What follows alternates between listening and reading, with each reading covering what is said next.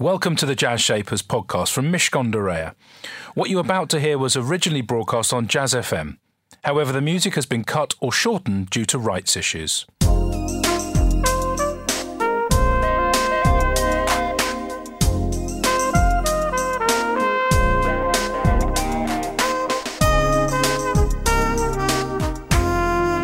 This is Jazz Shapers with Elliot Moss on Jazz FM. Listen in colour. In partnership with Mishcon de Reya. It's business, but it's personal. Welcome to the very last Jazz Shapers of 2019. I'm Elliot Moss. Jazz Shapers is where the shapers of business meet the shapers of jazz, soul and blues. And our guest today is William Reeves, serial entrepreneur, angel investor and co-founder of Love Film and a lot more too. After graduating in economics, management and engineering, then a stint at McKinsey where he met his wife, William launched Fletcher Research, an online consultancy business back in 1997.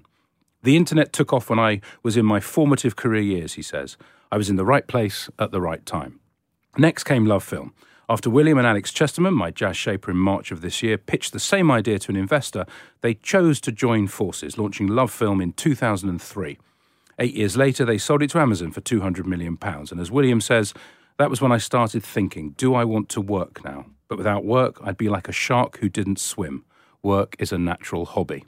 And he's not bad at it. Going on to co-found Secret Escapes, the exclusive travel club, become chairman of fintech firm Nutmeg, and hold non-executive or operating roles at Zoopla, Paddy Power, and the snack company Graze. And he's currently CEO of Goodlord, the property tech platform aiming to transform renting by making the process fully digital. William joins us with his CV arriving on a freight train in a couple of minutes. We've also got brilliant music today from, amongst others, Esperanza Spalding, Jimmy Ponder and Miles Mosley. That's Jazz Shapers, the very last one in 2019. Here's Art Blakey and the Jazz Messengers with Ping Pong.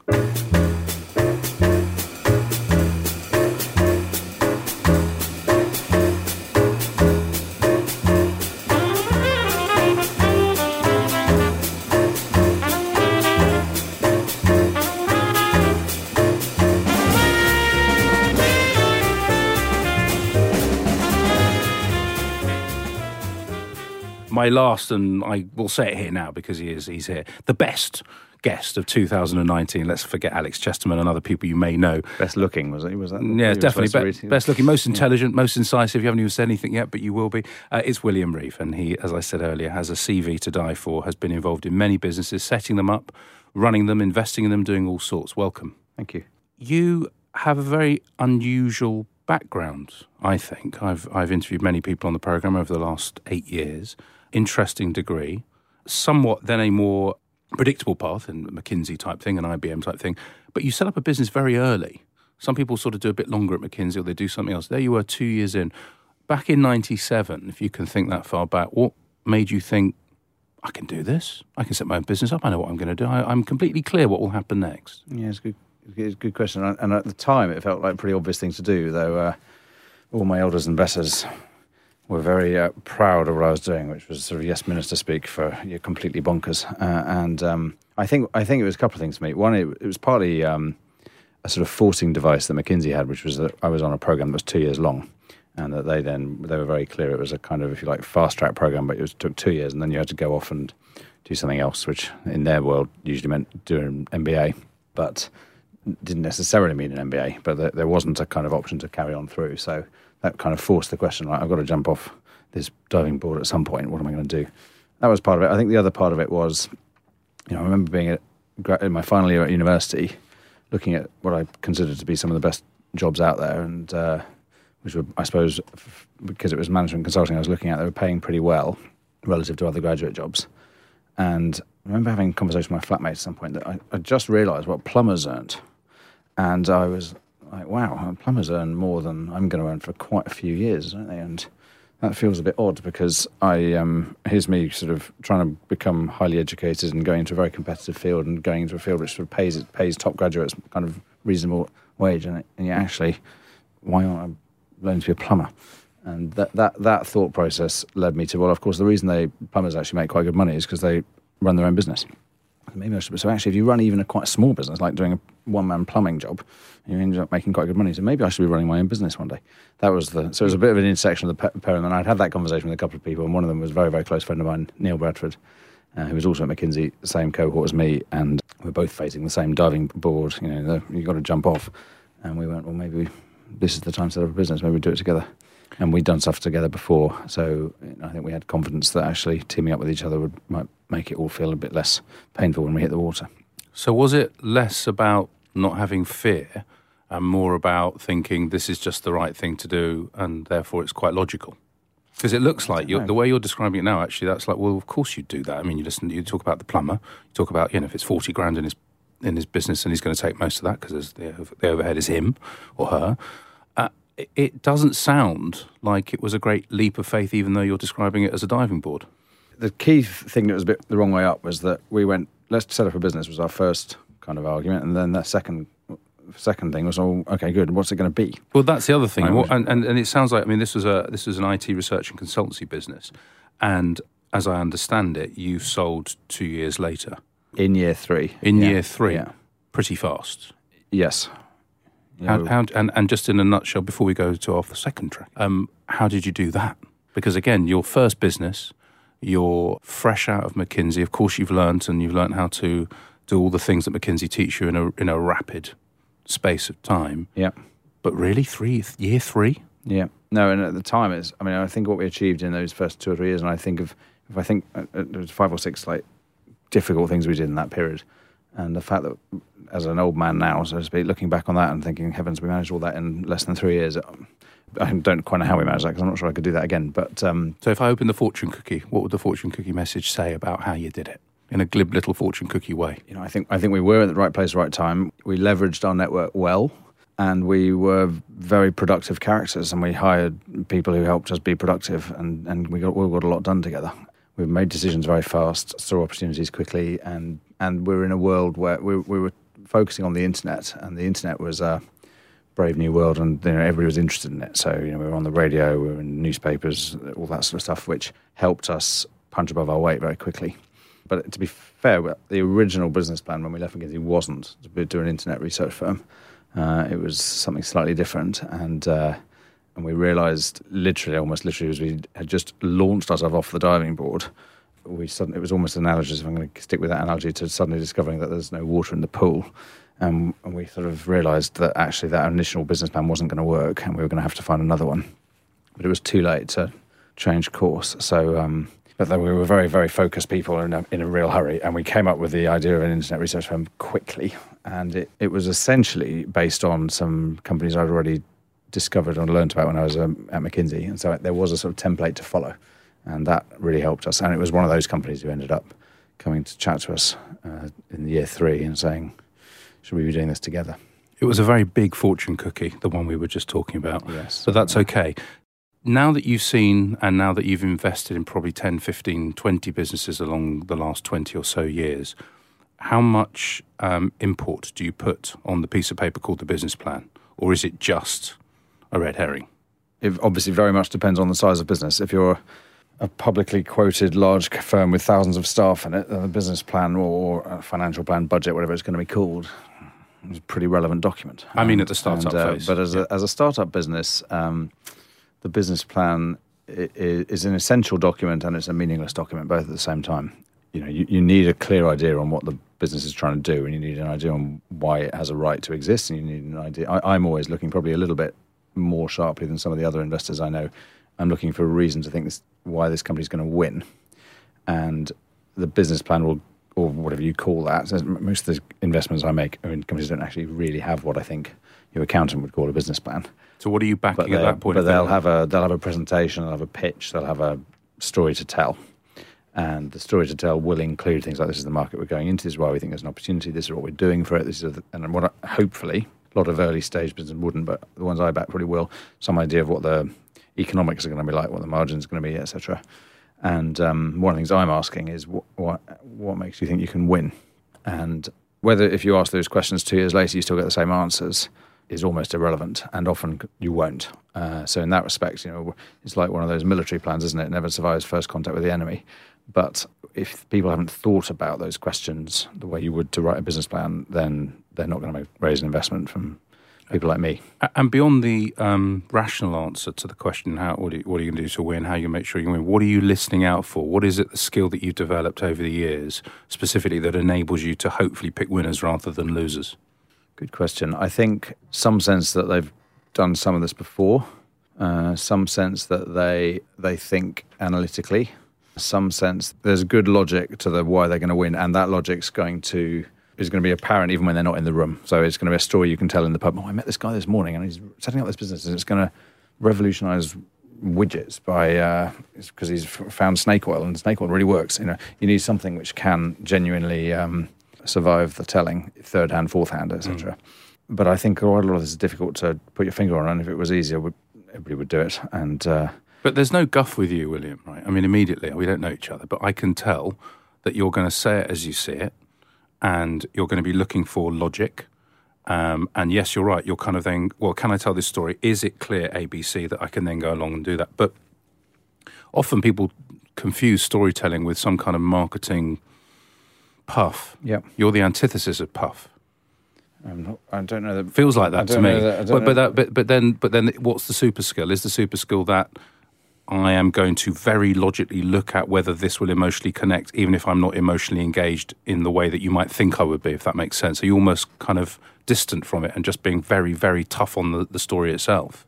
I don't think I'm as logical or analytical or tough as other people I might know. I think at the same time, though, I'm an analytical sort of person by nature. I've always been interested in business, probably even ever since a teenager, and I have a reasonable feel for businesses quickly. So you can talk to me about almost any business, and I'll have a rough idea on how it works, what its margins are, kind of what's difficult about it, what's stopping it growing further, etc.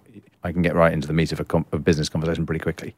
So, for example, I spoke to a lady this week who's trying to raise money for a business. It's not really a technology business, so it's not a straightforward one for me to assess. But she told me her story. It's quite an interesting story. One of the things I liked about it is based on a model which has been starting to succeed in another country overseas. That's good because, again, early stage business, but how do you assess the risk? Well, if you can see this model happening somewhere else, that makes it sound much lower risk than you're inventing it from scratch. And she told me, what her credentials were and what her team is, what progress she's making, all good. And the one thing that had me kind of scratching my head a bit, since I said to her, this is probably the single least good thing you've told me, was she was talking about the gross margins that she's expecting to make here. In other words, for any extra £100 of sales she makes, how much of that, what cost does she incur in providing an extra £100 of service? The gross margin she's trying to make there is about 25%. And as I said to her, there are very few businesses that succeed with gross margins of 25%. I just know that. I know that from experience. I know that from other businesses. I've had one of the early conversations I had at Gray's, the snack business. Their initial business plan had a gross margin of 35%, and I remember having the conversation with the founders at that point, that gross margin is not high enough. I was right about that, and actually by the time that we'd sold the business, we had the gross margins up to 60%. But it was actually the founders, very much to their credit, they took that input and immediately started doing something about it. So even by the time we launched the product, the plan was for it to be in 45%, and gross margins ultimately, which became a big deal for that business. So in that instance, and we're going to come back to you in a few minutes, but in that instance, it was all about identifying the issue with the setup, the issue within the panoply of things that she talked about. Yeah. And you went, thank you very much. Yeah. Stay with me for much more from my business shaper today. It's William Reeve, co-founder of Love Film, multiple investor, and he's currently, and we're going to come and talk about operational stuff, he's currently, I believe, the CEO at Good Lord. That's right. Right now, we're going to hear some advice, I hope, for your business, beyond William's advice for you. It's from our programme partners at Mishcon de Reya, and here it comes. Hi, I'm Daniel Avenor, CEO of MDR Brand Management, the fourth non-legal business entity that's been set up as part of the Mishcon de Reya Group. And we help companies build commercial value for their brands and intellectual property across the business world. Today, there have never been more complex challenges for companies in the global marketplace, especially when brand owners are looking to grow both in the UK and internationally. One area that should be considered when looking to expand your brand is brand licensing and franchise development.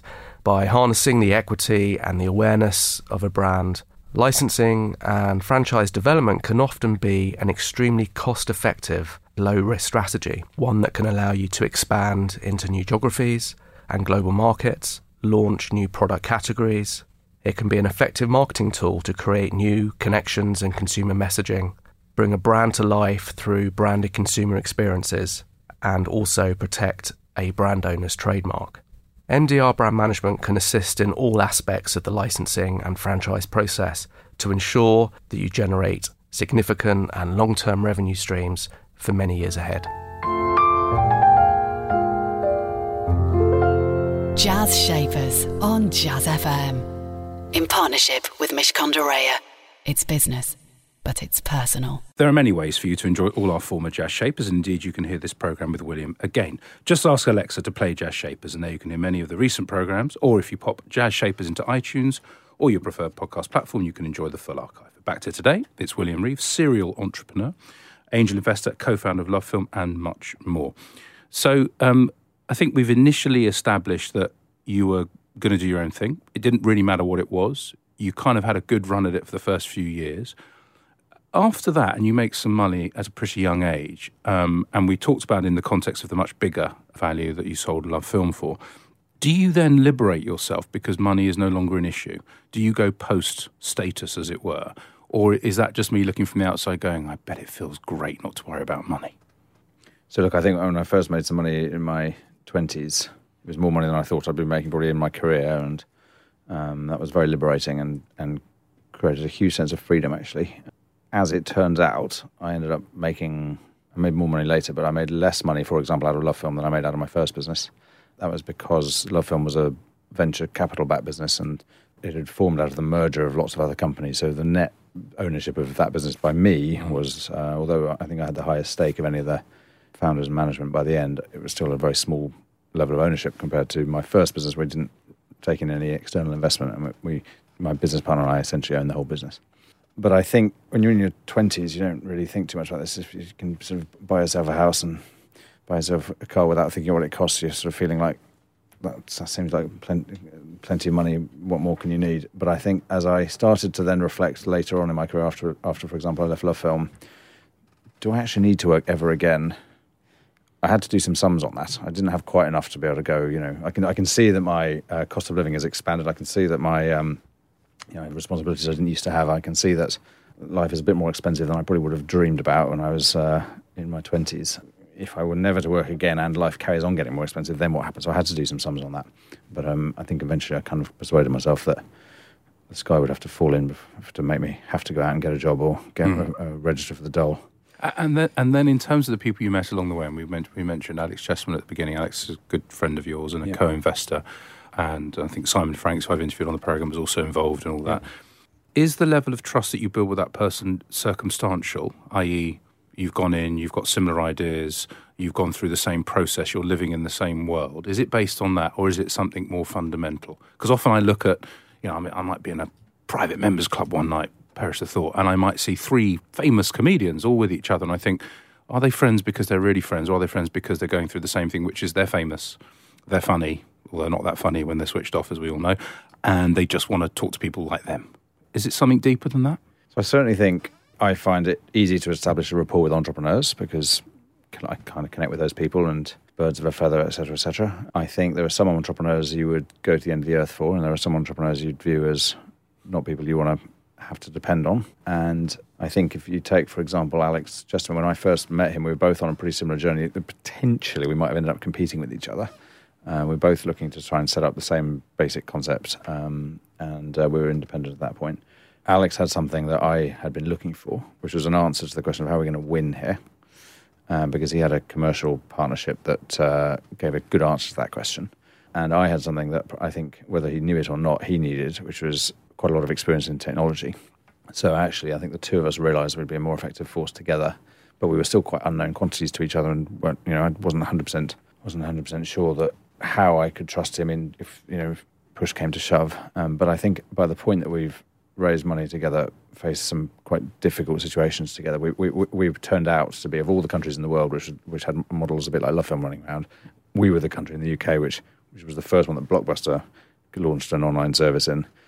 We had Sky, of course, which is a pretty strong and formidable business, and we had, and actually it turns out Amazon, of all people, decided to launch a competitive service in the UK as well, again, which they never ended up doing in the US.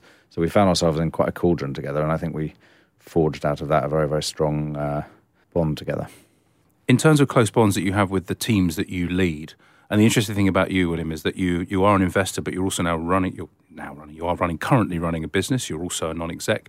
You sit in lots of different camps. I remember years ago I interviewed Luke Johnson, and what struck me about Luke was that he's not only a doer, he's also an observer of doing, and obviously that changes things somewhat. And he's able to observe and able to say, actually, this is what I'm feeling. And he's been through some tough times, but there's all been well coming through them. What do your teams think about you? What's the common feedback that you've got over the years about how William is to actually work for, if you weren't in the room? Yeah, if I wasn't in the room, good question. I try and stay in the room for those conversations, but but you can't, sir. They talk about you anyway. Yeah, I think whether they would say this or whether I'm just going to impose this view on them, I think I'm very keen to try and build a collaborative and sort of consultative approach to making decisions. So I don't try and impose answers. I'm not very autocratic. I remember a business leader I really respect actually saying to me a few years ago, he said there are two models for sort of how you can run teams and businesses. There's the sort of team of equals and working in as a like really consensual, collaborative way, and then of course there's the kind of opposite that, the 800-pound gorilla model, and I'm the 800-pound gorilla, and I am the collaborative, consensual team type person. And I think I take something about what I learned from McKinsey into how I run teams, and that is McKinsey used to have this concept of high-performing teams, and I found that really useful. And that's all about really, you've got the right people in the team, you've got clear roles established, you've got clear accountability, you've got a very clear joint sense of what the objective is, and you've got high levels of communication and trust. And also McKinsey, if you've got an issue, you're not performing your role properly if you don't put your hand up with the boss. You've got an obligation to dissent. Yeah. Obligation to dissent. I love that as a value of McKinsey. It's extraordinary. Yeah, no, that's right. Although actually that, I don't think I bring, that's quite a lot about, that's somewhat unique to consulting, I think, the value of that. But the world I'm trying to create is one where I've got a good cast of characters. I'm trying to be relatively unhierarchical. I'm trying to make sure everybody knows what the business is trying to achieve, and then what their role in it is trying to achieve. And we have very open and transparent conversations around how are we doing against that. And any idea can be the right answer. And I suppose in that respect, that part of what McKinsey's trying to do is it's got some quite junior guys, and it wants to make sure their ideas carry as much weight as the very senior guys, because they're probably as smart as the senior guys. They're just 20 years earlier in their career.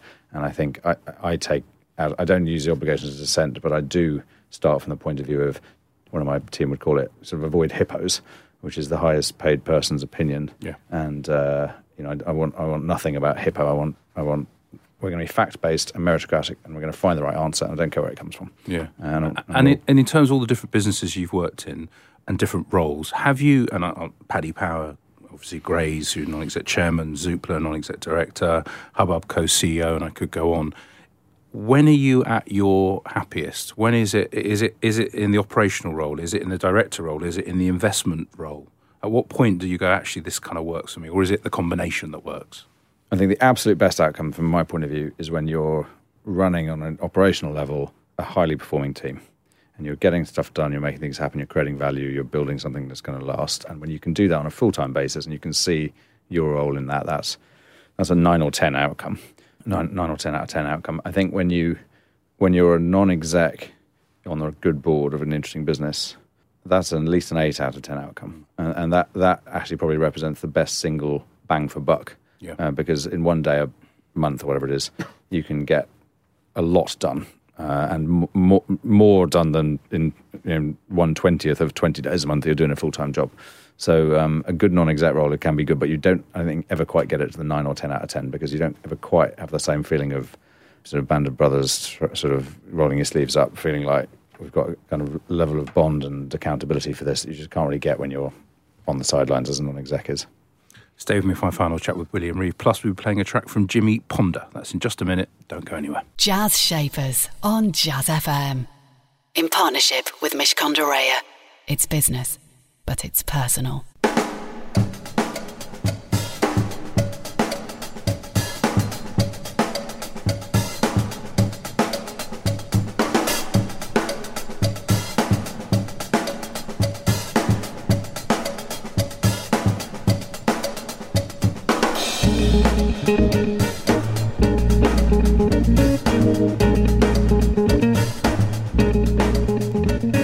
That was Jimmy Ponder with Mean Streets, No Bridges. What a good name. William Reeves, my business shaper, just for a few more minutes. Right now, you're the CEO of Good Lord, this new clever digital platform for renting.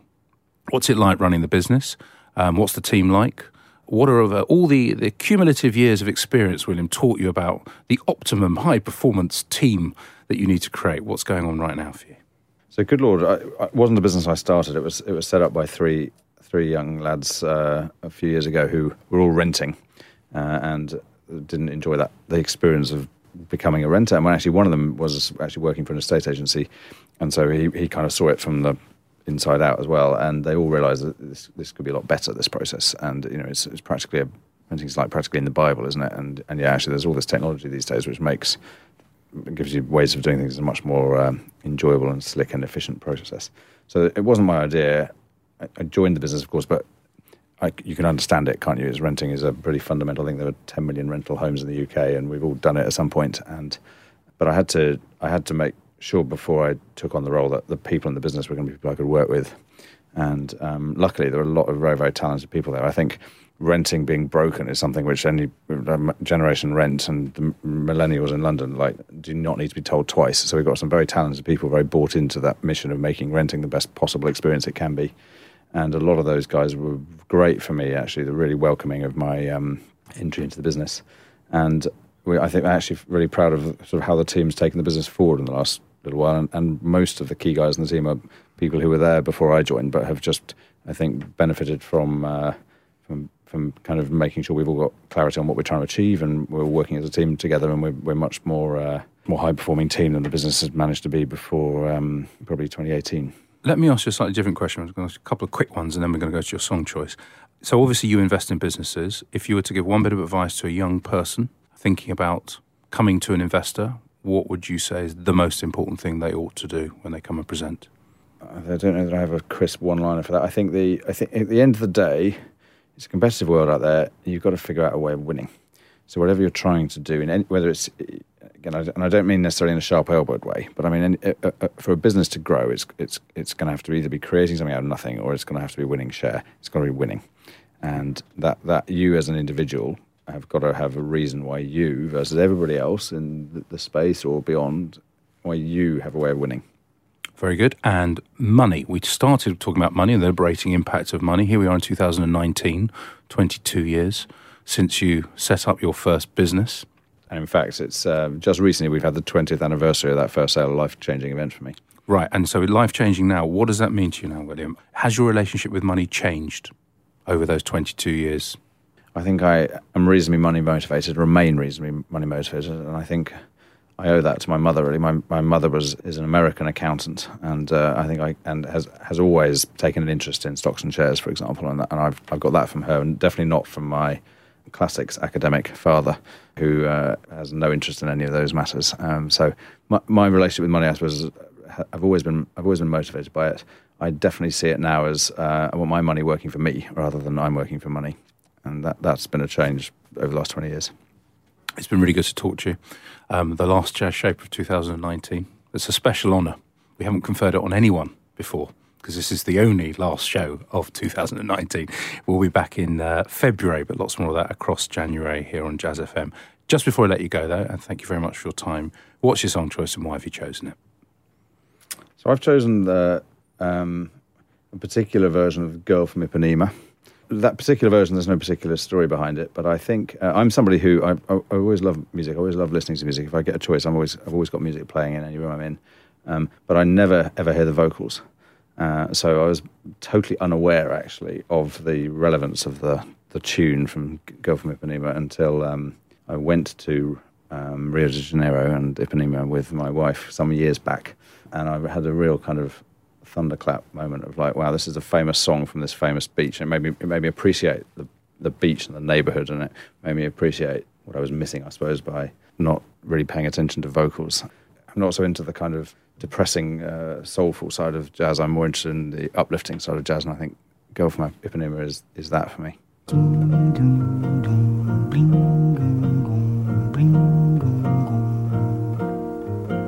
Olha que coisa mais linda, mais cheia de graça.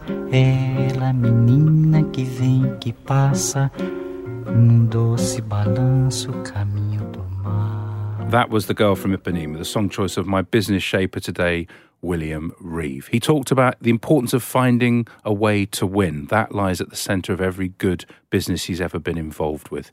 He talked about a non-hierarchical, collaborative approach to leadership. You don't have to be the 800-pound gorilla in the room.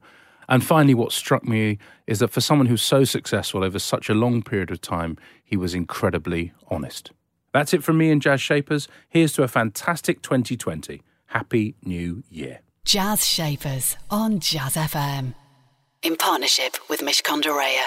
It's business, but it's personal. We hope you enjoyed that edition of Jazz Shapers. You'll find hundreds more guests available for you to listen to in our archive. To find out more, just search Jazz Shapers in iTunes or your favourite podcast platform, or head over to mishcon.com/Jazz Shapers.